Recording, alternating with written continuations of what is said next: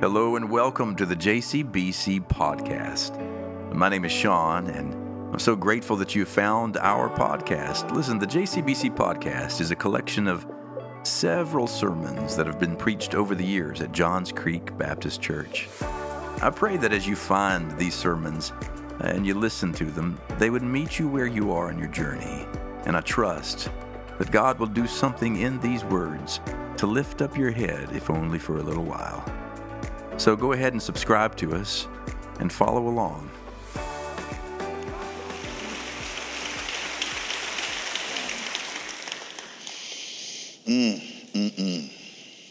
I was glad when they said unto me, let us go into the house of the Lord. You, my friends, are a sight for sore eyes. I have missed you. And I have worshiped with you online for the last 3 months. Every Sunday I've been tuning in and worshiping in my own heart as I watch you worship here. And every week my heart has swelled with love and gratitude and pride. You're something else, you know. So grateful. Every week I watch, and I'm so grateful, especially for our worship leaders who, we're uncommonly blessed here with our music leadership and our worship leadership, who every week lead us into the throne room of grace. And one of the things I became most grateful for over these last 3 months as I was watching is a few unsung and unseen heroes, because you don't know about them unless something goes wrong. We have an amazing production ministry here. Yeah. Thanks be to God,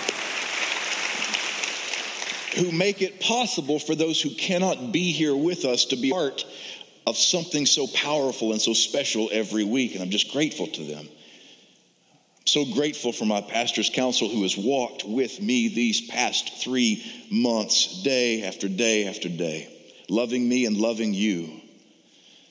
I'm so grateful for our pastors. We are uncommonly blessed in this church with pastors, by the way, who I found out can preach. And my word, I realized I needed to get back to work because they were doing so well. I may not have a job when I get back. I'm so grateful for my pastors who love and lead so well. And if I could just say it, I'm so grateful for one of my very best friends in the world, Dr. Greg DeLoach. That's a preaching somebody, Greg is, and I'm so grateful. Yeah, thank you.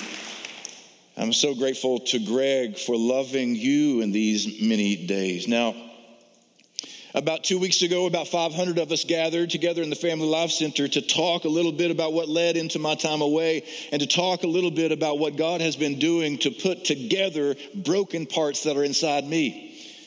And we're not talking about that today for a couple of reasons, but the thing I want to say to you is this. I have been, in the last 2 weeks, completely gobsmacked, overwhelmed by your letters and your cards and your emails and your texts and your phone calls to express to me and to my family how much you love us. And I can tell you the one thing that makes me love you so deeply is I was reminded what a place of grace this place is. And you have reminded me that we are a grace people. And if you're here for the very first time today worshiping, and you've come from a broken place, or you come in here barely limping into this environment and you are aware of your emptiness and you're aware of your imperfection, I just want you to know you have stumbled into the right place, because these people know how to love deeply, and I'm so grateful. Now, we're not going to talk about all that we talked about a couple of weeks ago because of one thing. I want to talk about somebody who is so much more compelling than me. I wonder if it'd be okay for just a little while if I talk about somebody else, about a name that is above every name. A name that at this name every knee should bend in heaven and on earth and under the earth, and every tongue confess. I wonder if we might talk about the name of the Lord today. I wonder if I might talk about the lily of the valley and the bright morning star for just a little while, because one thing has become clearer to me these many months is just who I am, and pardon the phrase, just who I ain't. And I can tell you that one thing I see with crystal clarity these days is that I am a nobody trying to tell everybody about somebody who can save anybody. That is why we are here today, and I wonder if we might just talk a little while about Christ. See, all year long we've attempted to do that. We began this year attempting to talk about what it means to make more and deeper disciples of Jesus.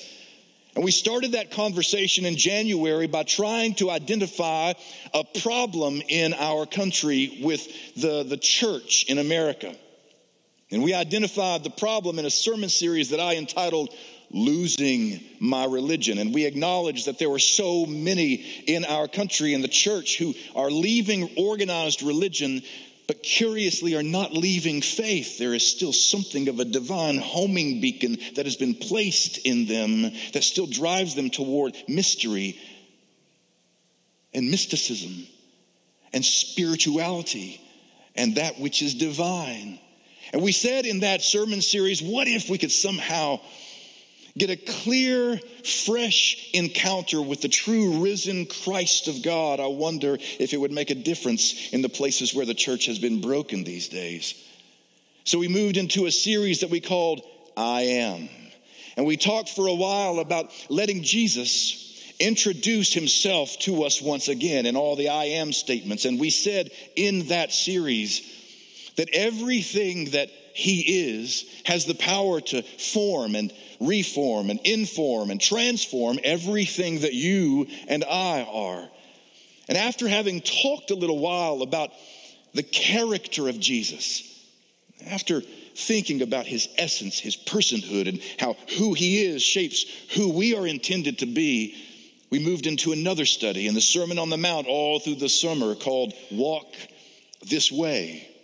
And in that sermon series, we let Dr. DeLoach and the rest of our pastors lead us up the mountain with Jesus and beyond as we explored homiletically and hermeneutically the greatest sermon that has ever been preached, the Sermon on the Mount. And we explored the ethics of Jesus, the teachings of Jesus. We considered for a little while in our minds what it means to focus on that which Jesus said we ought to focus on. And now here we are, the beginning of the fall. And we've talked about him all year long. We've thought about him all year long. We've studied his teachings. We've considered his ways. That means there is only one thing left to do. Do something about it. You see, faith is not simply an intellectual exercise. Faith does not matter unless it grows feet. Faith is not faith unless it grows feet. Faith doesn't matter unless there is a dynamic, actualized, amplified, concrete, existential concretization of faith in our everyday practical lives. You're going to have to forgive me because I've not preached in 3 months. I got some things in my heart that need to get out. You should have packed a lunch. Fortunately for you, we have some bread. You realize faith is not faith unless it grows feet. So after having thought about him all year long, talked about him, studied him all year long, now, my beloved friends, my sisters and brothers, it is time for somebody to come and see him. To come and see him. I ask that you would bow with me one more time in a word of prayer. Come, Holy Spirit.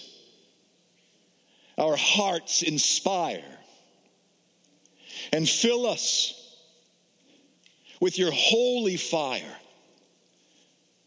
For if you are with us, then nothing else matters. But if you are not with us, then nothing else matters. In the name of Christ Jesus our Lord, amen. I wonder if you might turn with me, please, in your Bibles to the first chapter of the Gospel of John.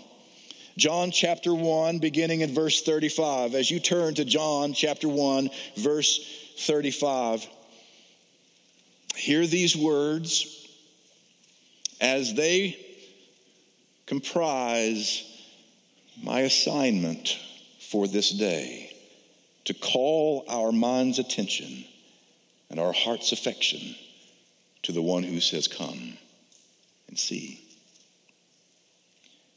Chapter 1, verse 35. The next day, John, that's John the Baptist, again was standing with two of his disciples. And as he watched Jesus walk by, he exclaimed, look, here is the Lamb of God. The two disciples heard him say this, and they followed Jesus. When Jesus turned and saw them following, he said to them, what are you looking for? They said to him, Rabbi, which translates teacher, where are you staying? He said to them, come and see. What's interesting about this passage as it meets us this morning is that John the Baptist, you know John the Baptist. He has these disciples. It begins with two disciples of John the Baptist. This is the very first conversation that Jesus has with his disciples according to the Gospel of John. Now, in other Gospels, there's a different rendering of his first conversations. But in John, this is his first conversation with his would-be disciples who happen to be, at the time, affiliated with John the Baptist. Now, you know John the Baptist, a kind of strange, eccentric prophet of the wilderness, kind of wild, kind of unusual. Camel hair outfit, leather belt, eats locusts and wild honey. You know he's just weird enough to be interesting. You know he was a preacher's kid, right? I'm not kidding. You know John the Baptist was a preacher's kid. And, you know, his father, Zechariah, was a priest, which is to say, his father worked for the institution. His father worked for the organizational, institutional expression of the religious order of the day, which is another way of saying John the Baptist grew up in church. But the thing about preacher's kids, any preacher's kids in the room, just make some noise or raise your hand, say amen. I see a few of you. No, okay. I share DNA with one of them right here. The thing about being a preacher's kid is you're raised in such a way as to see things through a different set of lens, because sometimes you grow up seeing behind the curtain. And John the Baptist grew up seeing something that needed to change. That's why his dominant sermon everywhere he went was one word: repent. Metanoia, change. Something's got to change. We can't keep doing this and expect to see the kingdom if something doesn't change. You've got to change, repent, turn around. And people who were hungry for something different, people who were tired, burned out on religion, tired of the system, tired of the organization, tired of all the frustrations and disillusionments of the day, well, they followed John the Baptist because maybe he has something new to say. So he's standing there with two of his disciples, and he sees Jesus walks by. And so he turns, he leverages his own relationship with the two disciples and says, look at this one. Don't look at me. He's like, I'm just a nobody trying to tell everybody about somebody who could save anybody. Behold, this is the Lamb of God. And they begin to follow him. And then something interesting happens as soon as Jesus notices that two are on his tail. He turns around and asks an interesting question. What are you looking for? I really don't know that there could be any more profound, poignant, transformational question to be asked in faith, then what are you looking for? Everybody is looking for something sometime. The people in your family, your coworker, the one who shares a cubicle on the other side of yours, who perhaps gets on your nerves. Everybody is looking for something sometime. The server who will bring you your food today at the restaurant. The person who busses your dishes away when you leave. The sanitation worker who hauls off your refuse every week. Everybody is looking for something sometime. Some of us are flanked by somebody looking for something. The person to your right, to your left. The person who is sitting right in front of you. They would not be here today if at some deep soul level they weren't looking for something. And some of us look for healing. Some of us look for forgiveness, for grace. Some of us look for another chance. Some of us look for justice. Some of us look for change. Some of us who may have been adrift in a sea of change are looking for change to stop and for something sure and foundational to stand upon. Everybody is looking for something sometime. And it's interesting to me that this is the first conversation that he has with the first disciples in John, because it shows me that Jesus makes the first move. Now, obviously they're following him, but Jesus makes the first move of any significance. He turns to them and engages them with a life-changing question. And that's important to point out, because this is perhaps why the 13th century theologian Aquinas said that God is the first mover.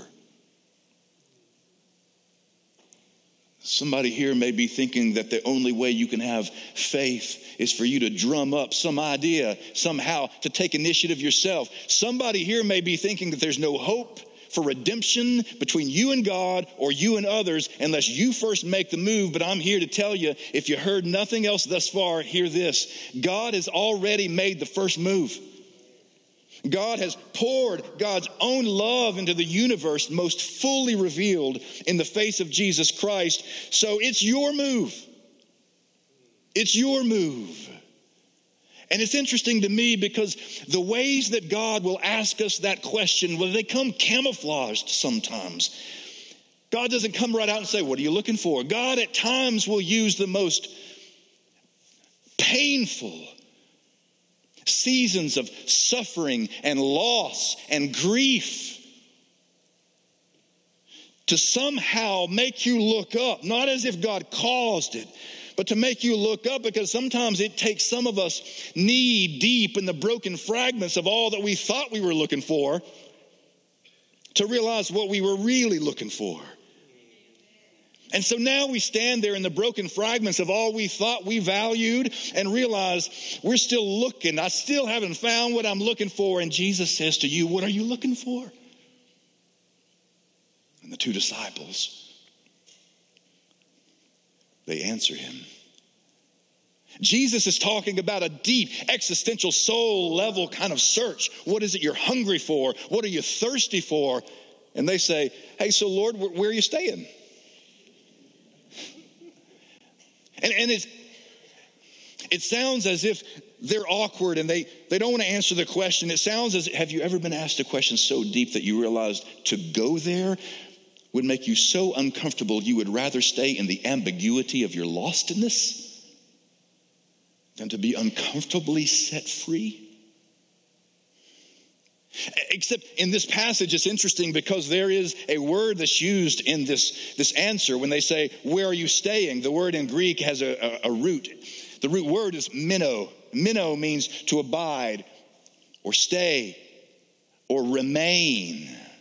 It means to stay put, to abide someplace for a long period of time. But when a disciple is asking a potential rabbi where you're staying, it has a double entendre. It doesn't mean, hey, what hotel are you staying at tonight? It means, where are you camped? Where do you abide on all the major issues of this day? Where are you, minnow? Where are you staying, camped out? Where do you pitch your tent on the Mosaic law, Rabbi?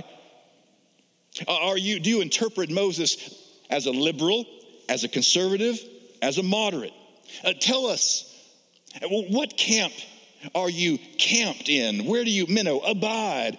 Are you a Pharisee, a Sadducee, an Essene, a Zealot? Tell us something about yourself, Rabbi. When you have been trained in your rabbinical traditions, do you more align with the school of Hillel or the school of Shammai? See, when somebody decides to follow a rabbi, they become all in. And it doesn't take a long walk for you to understand why they would be so interested in information about Jesus. Because some of us do the very same thing. Jesus says, what are you looking for? A table is spread. Here I am. What are you looking for? And yet we do the same thing. Well, does this church have the programs that I need for my kids? And does this preacher, does he talk about, how does he preach from the Bible? And does the choir sing the kind of music I like? Or are there at least another option so I can go to a different service? And we ask all the questions. Where are you staying, Rabbi? We ask in our own way. And you know what Jesus says? Come and see. Come and see for yourself. You know what he doesn't say? You know what Jesus doesn't do? Jesus doesn't print out a resume or hand them a business card. He doesn't share a link to the latest episode of the podcast where he talks about the latest rabbinical thought. He says, come and see. You know what else he doesn't do? He doesn't say, come and think about it. Come and play around. Come and watch from a distance. Come and just take your time and pray about it. No.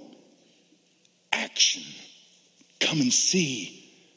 Come and see now. It's interesting to me. This is because true faith is not about gaining information. True faith is about experiencing true transformation. And transformation cannot come unless we are willing to take a big, fat step into risk and lose it all if we lose it all. To take a step into risk, because Jesus never asked anyone to follow him without first asking them to walk away from something, to let something go, to lose something they thought meant more than anything else in the world. Matthew, get up. I know it's a vocation that you can control, but get up from that tax collecting table because I've got some, come and see. And he has to leave everything he ever knew. Peter, James, you're great fishers of men, but leave what you know and walk with me into the risk of becoming fishers of people. You can fish for fish, but I'll make you fish for people. He says to Paul, come and see. But to come and see for you, Paul, it means you're going to have to let go of the bigotry and the assumptions that you have about this group of people and their way of believing me. And he says to Thomas, I want you to come and see, Thomas, but you have to let go of something. Let go of your control of certainty and outcome and facts and information and just risk it all. What is it that you're looking for? And what is it that God requires you to let go of in order to find? Yeah. Listen, I just want to put one more thing out there. Then we're going to eat. You know, it's interesting to me. This is the first conversation that he has with his disciples in John's gospel. And he uses words like, minnow, stay, abide, stay put, stay with me. And they ask questions like, hey, where are you staying? But if you fast forward, they do come and see, don't they? For 3 years they came and they saw. And if you were to fast forward to the last conversation that he has with his disciples, on the night when he is betrayed, on a night when a table is spread before him, he begins to talk a little bit about, you're like branches and I'm the vine. And if you minnow, Abide in me. Stay put in me. Camp out in me. And I abide, stay put, camp out, pitch my tent in you. Then you will bear much fruit. And in the midst of talking that way, they ask him a question again at the end of their time together. And this time the question is not where are you staying, because by now they know where he's staying. The question is, where are you going? And he says, I'm going to a place where you cannot go right now. Do not be afraid. Let your hearts not be troubled. Neither let them be afraid. For I am going to prepare a place for you. You know what the word is there that's used for place? The root of it is meno. I'm going to prepare a remaining place for you. A place where you can stay put with me forever and forever. Amen. But it requires more than talking about things. It requires more than thinking about things. It requires coming and seeing. And he looks and he finds that there is bread and there is a cup. And he does the most interesting thing. He gives them a memory tool so they would never forget, and that you and I would never forget, that faith requires tasting and seeing that the Lord is good. It requires coming to the table and walking away from every other table that leaves us hungry still. So when we come to this table today, that's exactly what we're doing. We are literally practicing an act of faith. Because I don't have to come. I can stay where I am. I can think about faith and talk about faith and pontificate about the possibilities of faith, but until I come and see for myself and risk everything that I'm leaving behind, I will never truly know that he is good.